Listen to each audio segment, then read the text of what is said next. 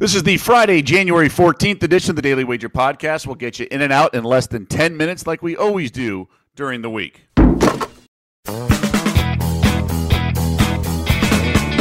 Welcome to the Daily Wager Podcast, presented by DraftKings, America's top-rated daily fantasy app. I'm Doug Kazarian, joined every Friday, pretty much, by Joe Fortenbaugh. How are you, my friend? I'm doing well. I'm doing real well. Very excited for this weekend, Douglas. 3 days of wild card action, culminating with the mega cast on Monday night. We got a hell of a game with the Rams Cardinals, so I'm in very good spirits, my friend. How you doing? Yeah, no, right back at you. So Monday night, just like we did last year for the playoff game between the Titans and Ravens, we will have a mega cast, a joint effort from the Daily Wager team and also the NFL Live crew on ESPN Plus. Second screen experience. We know it by now, basically talking a lot of betting while we watch the broadcast of the game. So it should be a lot of fun. As for action this weekend, let's start in the NFL. You know, look, sometimes things are too obvious and feel like a sucker bet, but I'm going to play the under in this game at Orchard Park. I think the weather does factor in, even though there's not significant wind like we saw on that Monday night between the Bills and Patriots. I just think the frigid temperatures limit Mac Jones is very limited. 6 touchdowns, 6 interceptions in his career, his one season on the road in the NFL. I just think it's going to be a very vanilla approach from Buffalo, from New England. And Josh Allen, if he makes a few fewer plays than he did last time, this thing goes under. So I like the under in that nightcap.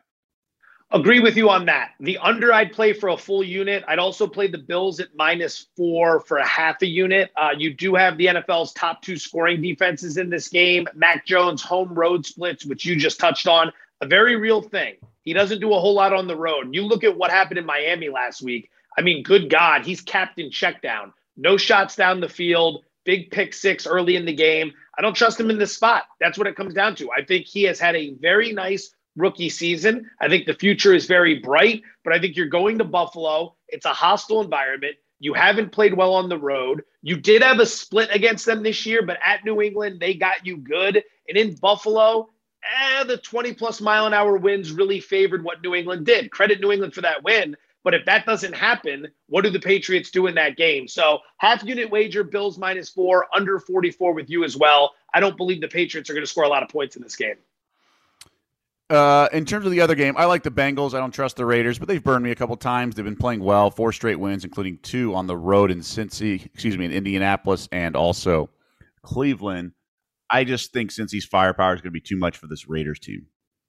Interesting game because Cincy opens as a 6.5-point favorite. It's been bet down to as low as 5, so there is some Raider money. At 6, it's not the best of teaser plays, but Cincy in a teaser, you could tease them with Tampa Bay, obviously, which is the best teaser number. You could even look, and I'm not saying you have to do this because it's not the best of teaser plays, but if Kansas City's at 12.5, a 6-point tease takes that through. No, it doesn't. I'm actually doing, it would take it through to 6.5, which gets you through the key number of 7. My brain went haywire there for a minute as I was trying to do the reverse math. Terrible job for Joe Fortenbaugh. Math never been my friend. But I would say you could consider something like that. In this game, it's one of my favorite wagers. I'm going to play the over. I see it as low as 48.5.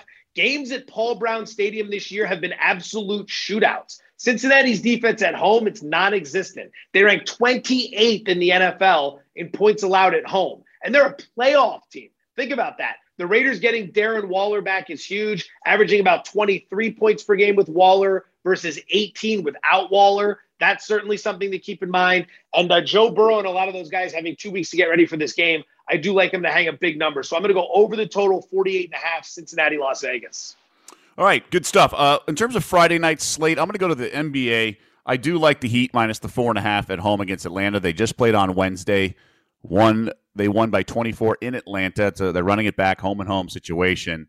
And the Heat have just been playing great ball, shooting really well. And Atlanta's defense has been just brutal. I know no Clint Capella has been a big part, but it's besides that. They've lost 3 straight. They've really been a shaky team. They gave up a $136 to a shorthanded Blazers team. So there's just not a lot to like with this Atlanta team. And I don't see how this I don't think there's a revenge factor that all of a sudden is going to produce a cover by the Hawks. So I like the Heat here. I like that. I got one prop for tonight I'm going to play. It's in the much anticipated Sacramento-Houston basketball game that everyone's going to be fired up about.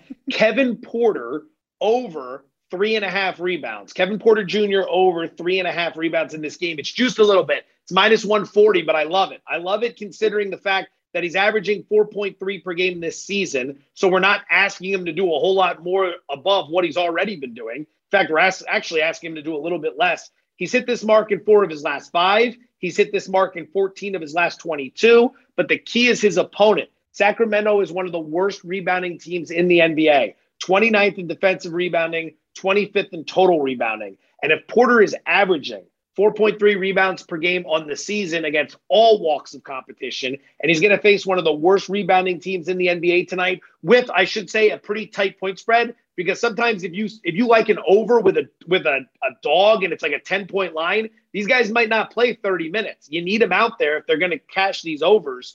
So it's a tight line around 5, should be somewhat competitive. Kevin Porter Jr. over 3.5 rebounds. It is juiced to about minus 140, but I'm all over it regardless. How about the Grizzlies? They've been an absolute beast lately. It's really hard to get in front of that train. I'm not going to. I'll lay the 2.5, although I respect Dallas.